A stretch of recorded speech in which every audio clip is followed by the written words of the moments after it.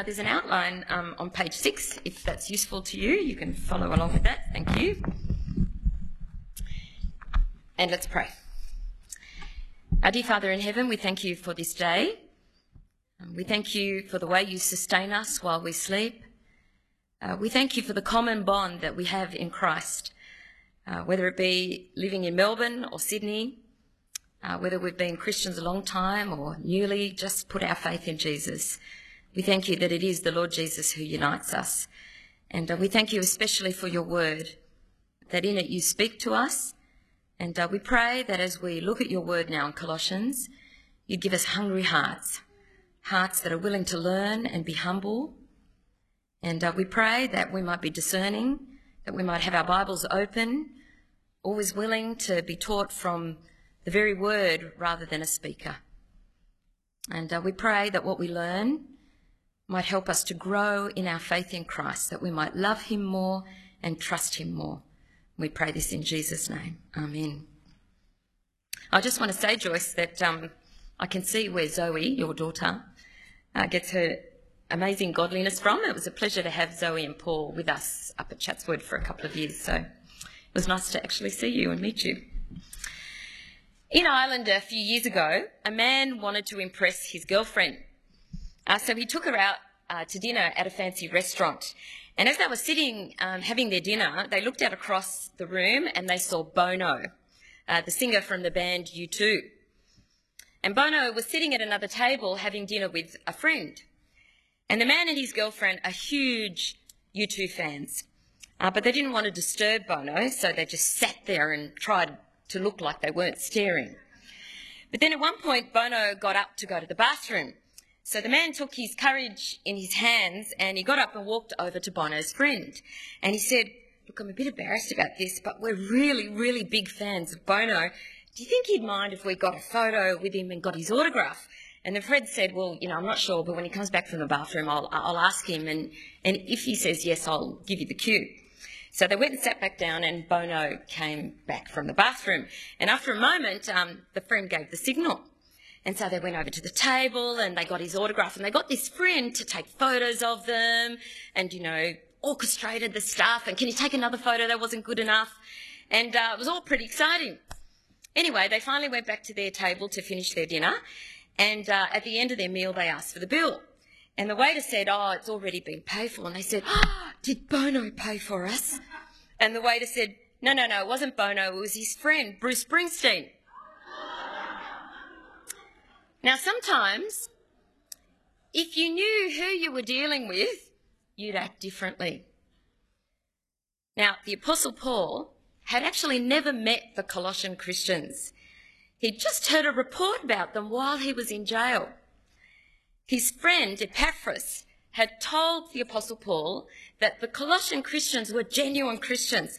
And Paul writes them this letter, and he starts his letter by thanking God for them. So let's pick it up at verse 1. Paul, an apostle of Christ Jesus by the will of God, and Timothy, our brother, to God's holy people in Colossae, the faithful brothers and sisters in Christ. Grace and peace to you from God our Father. We always thank God, the Father of our Lord Jesus Christ, when we pray for you because we have heard of your faith in Christ Jesus and of the love you have for all of God's people, the faith and love that spring from the hope stored up for you in heaven and about which you have already heard in the true message of the gospel that has come to you. In the same way, the gospel is bearing fruit and growing throughout the whole world, just as it has been doing among you since the day you heard it and truly understood God's grace. You learned it from Epaphras, our dear fellow servant, who is a faithful minister of Christ on our behalf, and who also told us of your love in the Spirit. So can you see what's happening? He's heard about the Colossian Christians from Epaphras, who told them the gospel, and he's heard that they're growing in their faith and love. And it's such wonderful news that Paul and Timothy have heard about this new little church, and so Paul prays for them. He prays that they'll keep going, keep growing as Christians, growing in their knowledge and obedience. and enduring the Christian life with patience. Let's pick it up again at verse 9. For this reason, since the day we heard about you, we have not stopped praying for you. We continually ask God to fill you with the knowledge of his will through all the wisdom and understanding that the Spirit gives, so that you may live a life worthy of the Lord and please him in every way, bearing fruit in every good work, growing in the knowledge of God, being strengthened with all power according to his glorious might, so that you may have great endurance and patience. Now, just a little side. It's fascinating, when you read the beginning of a letter, you often go, yeah, the grace and peace bit that Paul often does.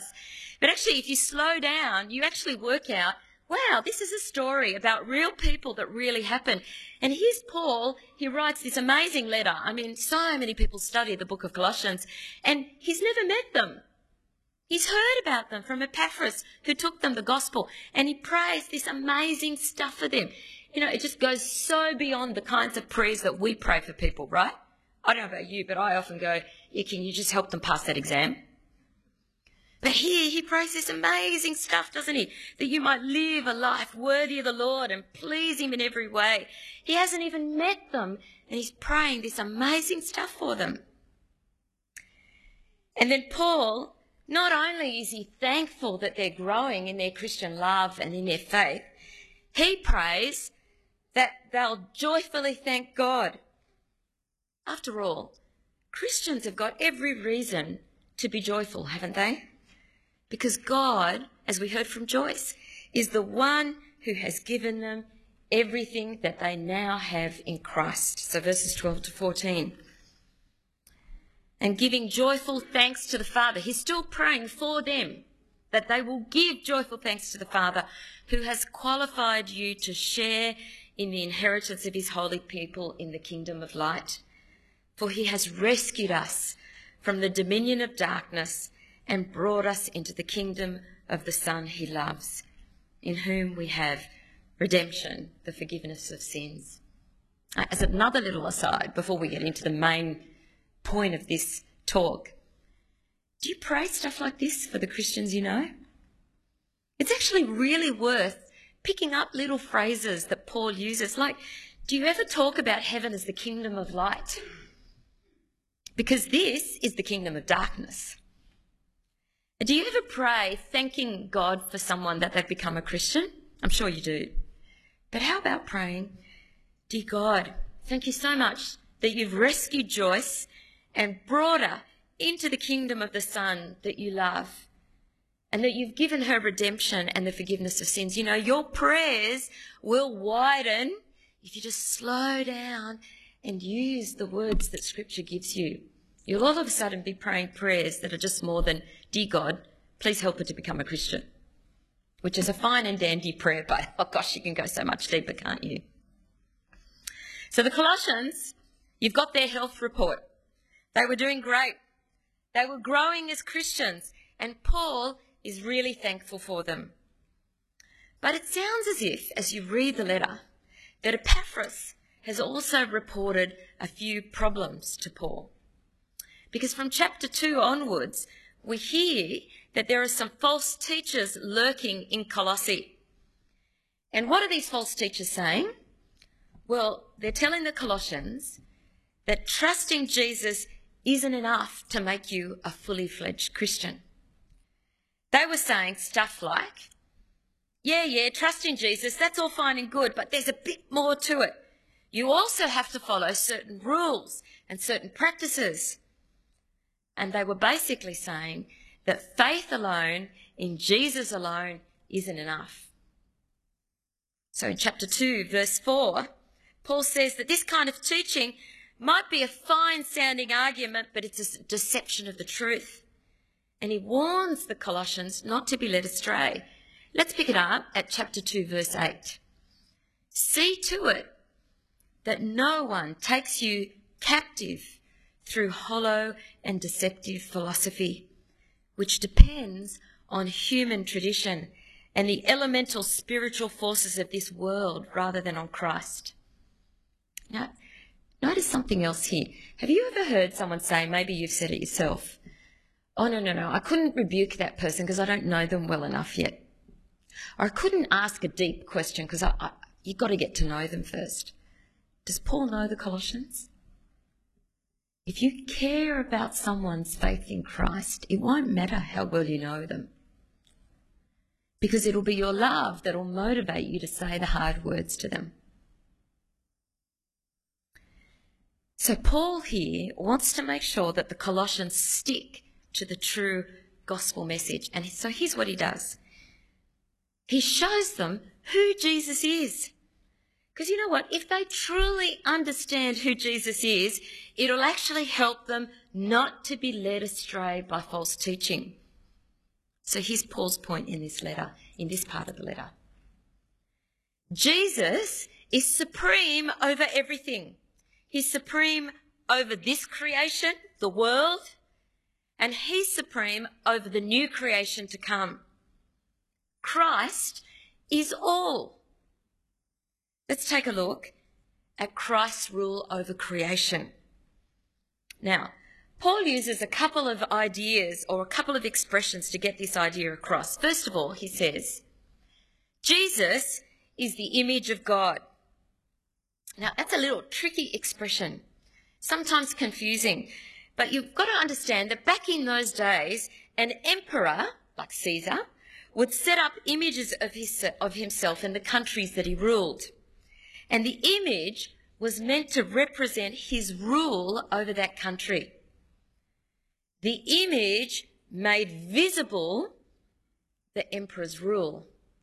Let me quote from a historical source. Images of gods or kings were viewed as representatives of the deity or the king.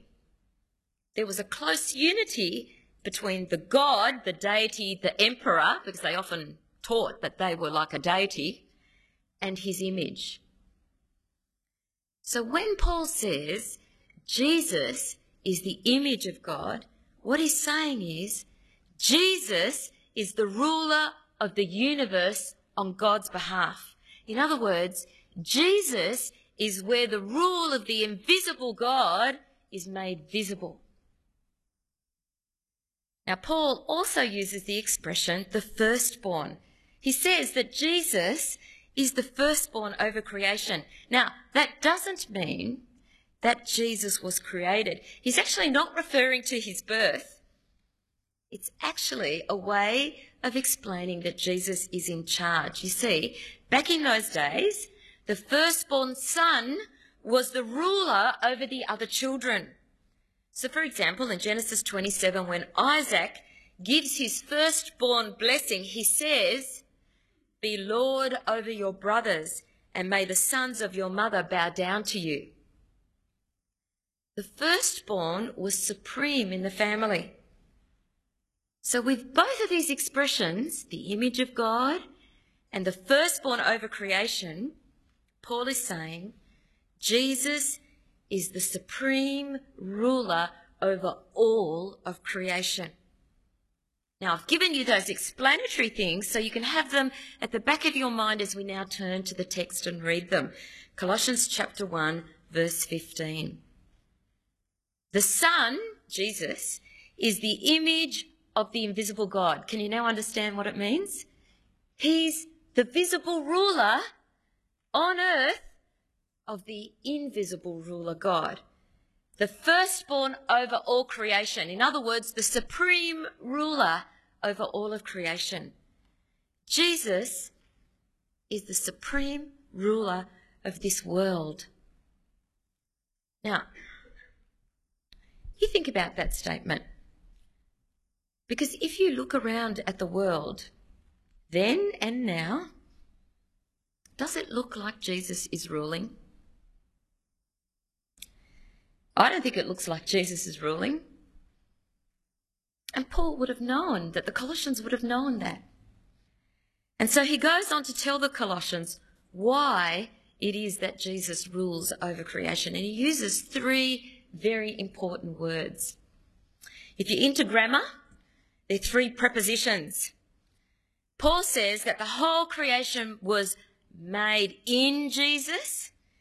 The creation was made through Jesus, and creation was made for Jesus. All of creation, that includes physical creation, the spiritual powers of this creation, they were all made in, through, and for Jesus. It's all about Jesus. In other words, he's the instrument of creation. He's the purpose of creation. Creation was made by him. Creation was made for him. And that's why Christ is all. Verse 16. So he's just said, Jesus is the image of God, the firstborn over all creation. He's the ruler of the whole world. And notice, what's the next sentence begin with? A for. In other words, an explanation. Because in him all things were created. Things in heaven and on earth, visible and invisible, whether thrones or powers or rulers or authorities, all things have been created through him and for him. Now, I've got goosebumps running up my arms. Did you hear that? Everything. There is nothing that was not made in Jesus, through Jesus, for Jesus. You exist. You were made by God for Jesus. You know, sometimes I think about it when I look at my dog Stella, because I just think she's the cutest thing. I love the way she sits and she just wants to be patted. That thing in dogs that craves for that kind of affection. And I look at her and I go, it doesn't say that animals were made in the image of God, but there are qualities there that take after our Heavenly Father, aren't they? And then I go, wow, God made this thing that leaves white hair all over my whole house for Jesus. You know, when I look at meerkats, does anyone here like meerkats? I love meerkats. And I think, God made them for Jesus.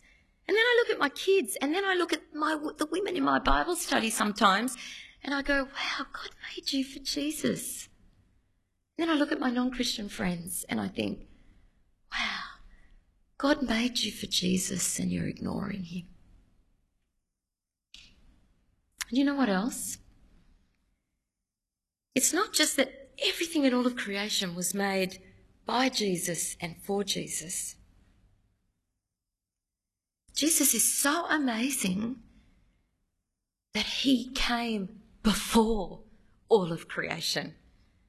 Now, remember this, that back in those days, if you were older than someone, then the assumption was that you were higher in rank. It's partly what I love about Japanese karate. There's a lot of tradition and a lot of respect for older people. Italians are the same. I think the Aussie culture has mostly lost the plot on that one. I'm not saying that all old people are worthy of respect, but that because they're older, you give them respect and you treat them kindly. Well, it's definitely the case in Jesus' culture that if someone was older than you, the assumption was that they were higher in rank than you. And here's where Paul uses that to explain something about Jesus. He says, Jesus existed before all of creation. Jesus didn't just make the universe. He's sustaining it every moment. He's over creation. One commentator puts it like this. Without Jesus, electrons would not continue to circle nuclei, whatever that means, but I get that must be something big, right? I'm not science related. Gravity would cease to work, that I get.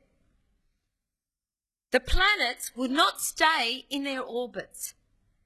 The universe owes its continuing coherence to Christ. I often pray this in the mornings. I think it's just incredible, isn't it? That when you're asleep, it's like you're anaesthetised somehow, right? It's an incredible thing, isn't it? And you wake up and God has not been asleep. He has been watching over you every breath. It's extraordinary, isn't it? Jesus is the boss because he's older and higher in rank, so much so that he was there before all of creation.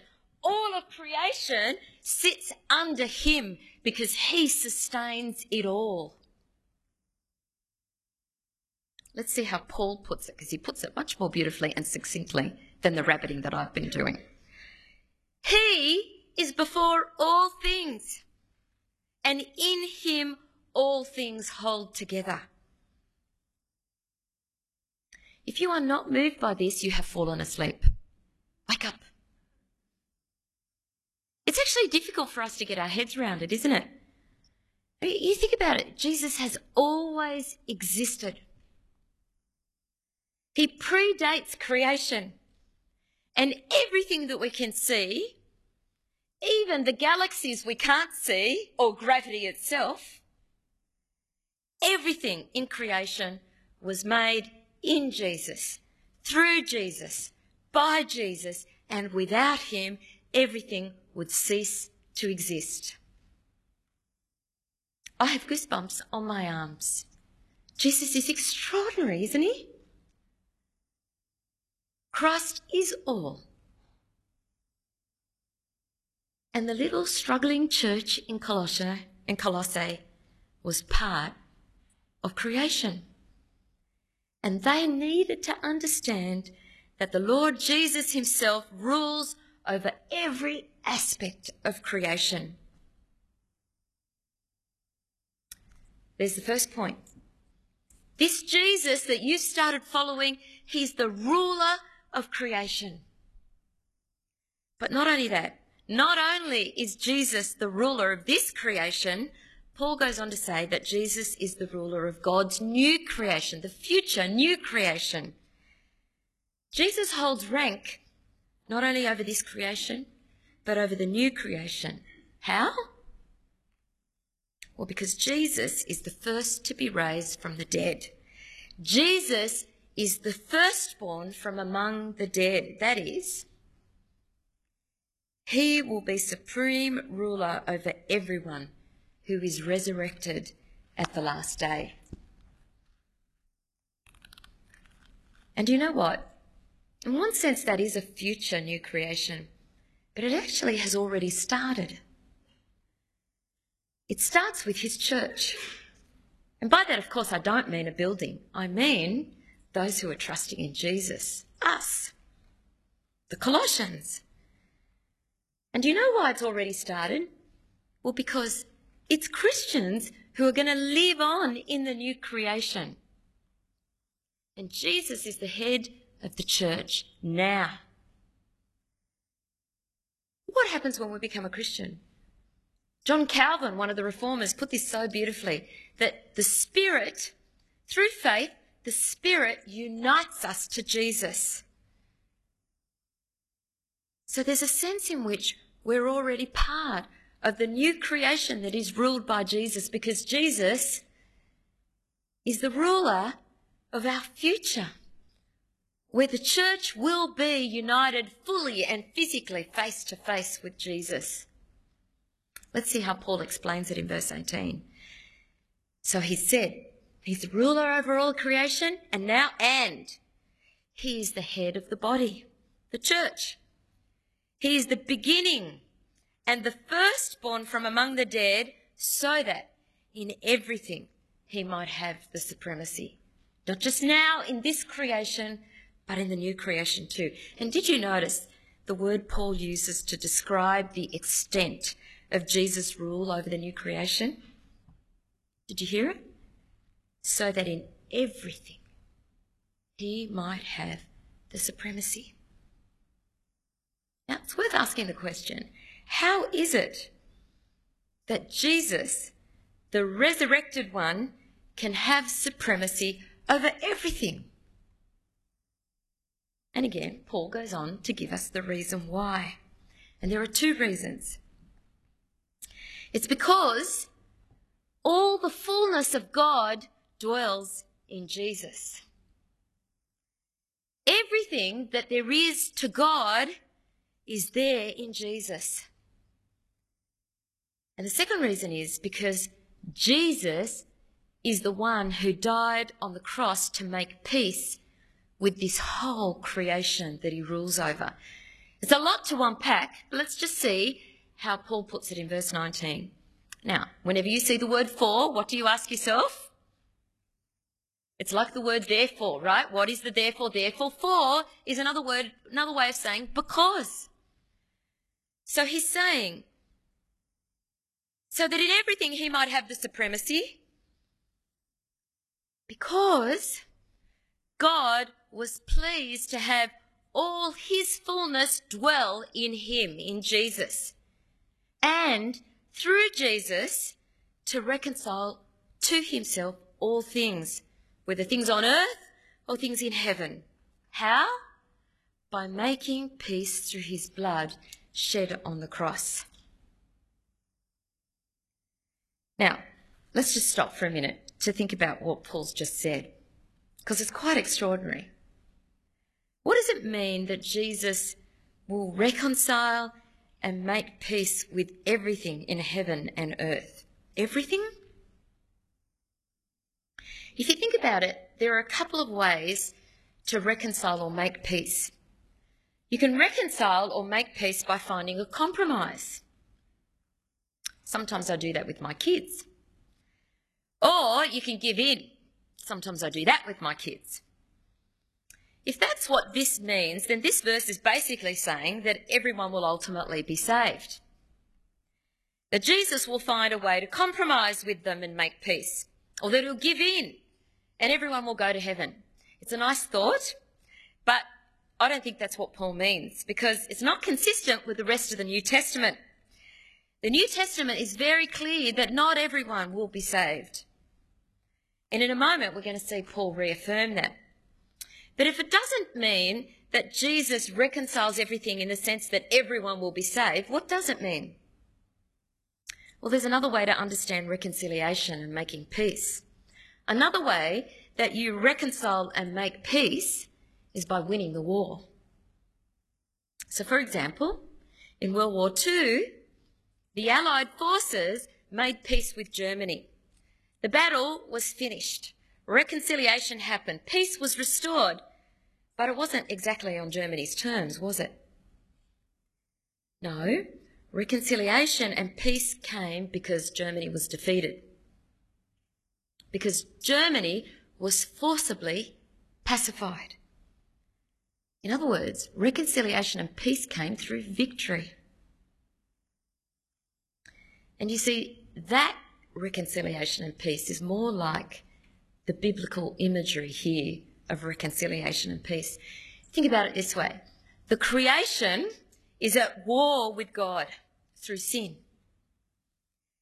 But through the cross, Jesus has won victory. And the day is coming when everything and everyone will need to bow the knee to Jesus. And that will happen whether they want to or not, whether they like it or not. The war has been won, but the ramifications are still spilling out, aren't they? And one day, everyone will see that God has won that war. Everything will be brought back into subjection under God. Reconciliation and peace will come whether people like it or not. And it'll come through the victory that Jesus has won at the cross, where he defeated God's enemies. He defeated sin, he defeated death, and he defeated the powerful enemies of God. Jesus isn't a half-hearted victor. He's victorious over everything that is against God's rule. And so one day everything will be pacified and the war will finally be over. And it'll be shown because every knee will bow to Jesus. But Jesus' death does actually make peace in another way. It's a reconciliation that everyone needs, a peace that is relevant for this life and for the next. And you know what? Jesus' victory at the cross makes all the difference for how we live in this life and the next. And so now Paul turns to the Colossians and he says and reminds them, he reminds them that before they turned to Jesus, they were at war with God. They were enemies of God. They were hating and rebelling against God. Their future, before they trusted in Christ, was of one of defeat by Jesus, of being forced, whether they would like it or not, to bow the knee to Jesus. This is where Paul reaffirms the idea that not everyone is going to be saved. Have a look with me at verse 21. Once, speaking to the Colossians, you were alienated from God and were enemies in your minds because of your evil behaviour. But, it's a very big word, something happened which made all the difference. The death of Jesus brought pardon. In other words, it took away God's righteous accusations against them. God was right to condemn them. But the blood of Jesus washes away the dirt and the blemish of their sin and their disobedience. And God has now set the Colossians apart to be his own special people. So instead of the Colossians being God's defeated enemies in the new creation, these Colossians are now his beloved friends. Verse 22, they were enemies, but now he has reconciled you by Christ's physical body through death to present you holy in his sight, without blemish and free from accusation. Jesus makes all the difference. All the difference in this world and all the difference in the next world. Think about it. His death changed the way the Colossians related to God. They were enemies, but now they were holy and blameless. Not defeated enemies anymore, but forgiven friends. But did you notice that there's an if? You have to make sure, like when you sign a contract, you know, like the iTunes stuff where you just go, agree? I just go, oh, just press agree because I really don't want to have to read it. But if something went wrong, you'd go back and read it and then you'd see the ifs. And there is an if here. Because this thing that Jesus has done is not automatic. Paul says it requires something from the Colossians. And what does it require? It requires not only that they rely on Jesus, put their faith in him, but that they keep relying on Jesus. It requires that they keep believing the gospel, the good news about what Jesus has done. Verse 23, they can be holy and blameless, beloved friends, if you continue in your faith, established and firm, and do not move from the hope held out in the gospel. This is the gospel that you heard and that has been proclaimed to every creature under heaven, and of which I, Paul, have become a servant. Now, this, of course, actually answers the question we asked earlier about whether peace and reconciliation is for everyone. It's not for everyone. The good news is proclaimed to everyone, but it's only good news if you rely on the death of Jesus, if you voluntarily submit yourself to Jesus now. You don't have to be God's defeated enemy anymore. You can live without blemish, free from accusation, set apart to be God's own person. And you know what? It's a massive difference. Do you remember before I said that expression? It's the difference between being in the kingdom of the Son, in whom you are redeemed, set free from your slavery to sin and death, or being in the kingdom of darkness, the kingdom of Satan. I mean, ultimately, that's the only two spheres that people live in.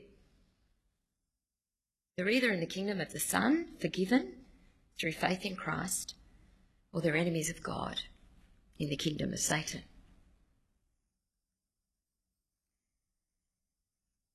So that means Paul wants to make sure that this little church he's heard about, that he's never met, but he's heard that their faith is growing. He wants to make sure that nothing moves them from that message. You don't want to move out from the only source of hope. You need to continue in that faith. And that means you don't want to add to it and you don't want to subtract from it. You don't want to go anywhere. You want to stay just there, established and firm, trusting in Jesus alone. So can you see what Paul and what God himself have been explaining here to the Colossians? Let's summarise it. Jesus is the King of creation. He's the supreme ruler of everything, of this creation and the new creation. And one day, everything and everyone will bow the knee to Jesus. I don't know about you, but I finish most days praying, please, Jesus, come tonight. And my days are never perfect. There's plenty I would rather see done and dusted. But when the Lord Jesus returns, he will establish his supremacy visibly. The Colossians were once enemies of God facing defeat, but God in Christ, through the faithful proclamation of the gospel, had granted them faith in Jesus, and they'd been graciously pardoned and cleansed through the blood of Jesus. And so they are so precious to Paul that he wants to make sure they do not move from the message of the gospel. A few years ago in Sydney, this is a true story, well, as true as I can verify it, a lady was helping her husband in his jewellery store. Now, he had to go out and do some jobs, and she was minding the shop, and an American man came in. Now, he sees a large pink argyle diamond. I don't know much about diamonds, but they're very expensive apparently. I don't own one. And they're worth about $30,000. Well, this particular one was worth $30,000. So he decides he wants to buy it. And he asks the lady to take it out from behind the counter, and he tries to pay for it on his credit card. Can you imagine having a credit card that allows you to pay $30,000? Anyway, she swipes the card. And at that moment, the computer and the technology freeze. And she's thinking, I'm in the middle of the biggest sale of the month and the system goes down. The man notices that she's looking worried and he says, what's the problem? She says, oh, the computer's frozen. And he asks her what kind of computer he is, and she tells him, and then he says, oh, yeah, okay, I see the problem. You need to press this button and that'll fix it. And she looks at him like, okay, this is my husband's computer. I really don't want to wreck it. And she says to him, do you know what you're talking about? Like, do you know much about computers? And he says, oh, I know a bit. Anyway, she figures it's worth the risk and she does what he said. And the computer starts working again. And he says, hey, thanks. And she says, oh, thank you. You do know a bit about computers after all. Anyway, the American man pays and he walks out with his argyle diamond worth $30,000. Later on, her husband comes back and he says, anything interesting happened while I was away? And she tells him the story. And the husband says, so who was this bloke? She says, oh, I don't know. Maybe look at his credit card. And so she checks out, the credit card imprint or whatever it was that they were using in those days. And she finds out that they had sold the diamond to William Henry Gates III, Bill Gates, the computer giant. Quite an extraordinary story. What's it got to do with the Colossians? See, sometimes if you know who you are dealing with, you act differently. Here's the thing. We can talk about the gospel this, the gospel that, blah, blah, blah. But the gospel is a person. It's the Lord Jesus himself. It's not just what he's done. It's who he is that is just as important as what he's done. Because what he's done affects who he is. Do you realise who you are dealing with when it comes to Jesus? Because if you do, then you've got to realise that you have everything you need in Christ. that he's the supreme ruler and perfect saviour of the world. And if you know that, then you know what our response should be, don't you? We know how to respond to the Lord Jesus, who is the supreme ruler of the world, don't we? Well, I would imagine that it's exactly what Paul says.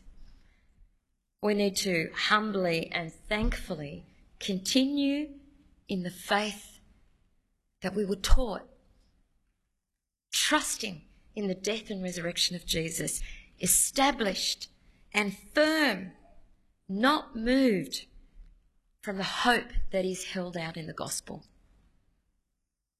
Now, just as an aside, that doesn't mean life is dandy. It doesn't mean that you're not going to have dark days. It doesn't mean that you're not going to get sick. It doesn't mean that a loved one's not going to die. It doesn't mean that life is easy. It's definitely still hard and dark. But without Jesus, it's only dark. And living in a fallen world doesn't mean that every problem is solved today. But you can know that Jesus is on your side. And you can know for sure that one day the hurts of this world will be fixed. There will be no more pain. And there will be no more suffering. And you can know that Jesus is by your side because he doesn't abandon his people. So I guess the encouragement is you have to live by faith and not by sight. I pray that every night for myself. I sometimes think if I were in Joyce's position and Jeff were to die, would I still be able to keep trusting Jesus? Would I? I sometimes hear my single friends say, what if I never marry? What if I have to live out my years single? Can I keep trusting Jesus? What if I never get over my depression? What if one of my children gets killed in a car accident? I was thinking the other day about my broken toe, and I was thinking, it sounds like nothing, right? But it's actually been such a pain, and like literally a pain. And I haven't been able to exercise, and it's so debilitating. And then I think, this is not life-threatening. Like, what if I became a paraplegic? Would I still love Jesus? Would I still trust him? Every day I pray, please God, no matter what you send, help me to keep trusting Jesus. So here's the question. You won't be able to do it unless you keep your eyes on Jesus. Jesus is wonderful. Has always existed, has made you for him, is the ruler over this creation and the next, and is the only hope that you have. So will you remain in Christ, established and firm, not moved from the only hope you have in him? Let's pray. Dear Father in heaven, we thank you for this great message of hope. We thank you for this person, the Lord Jesus, who is truly incredible. We can't even begin to wrap our minds around him. And so we pray that we would love him and be captured by him and never take our eyes off him, that our focus might always be clear and never hazy. And we pray that you might give us what we need to stand firm and established in him always, no matter what. We pray this in his name. Amen.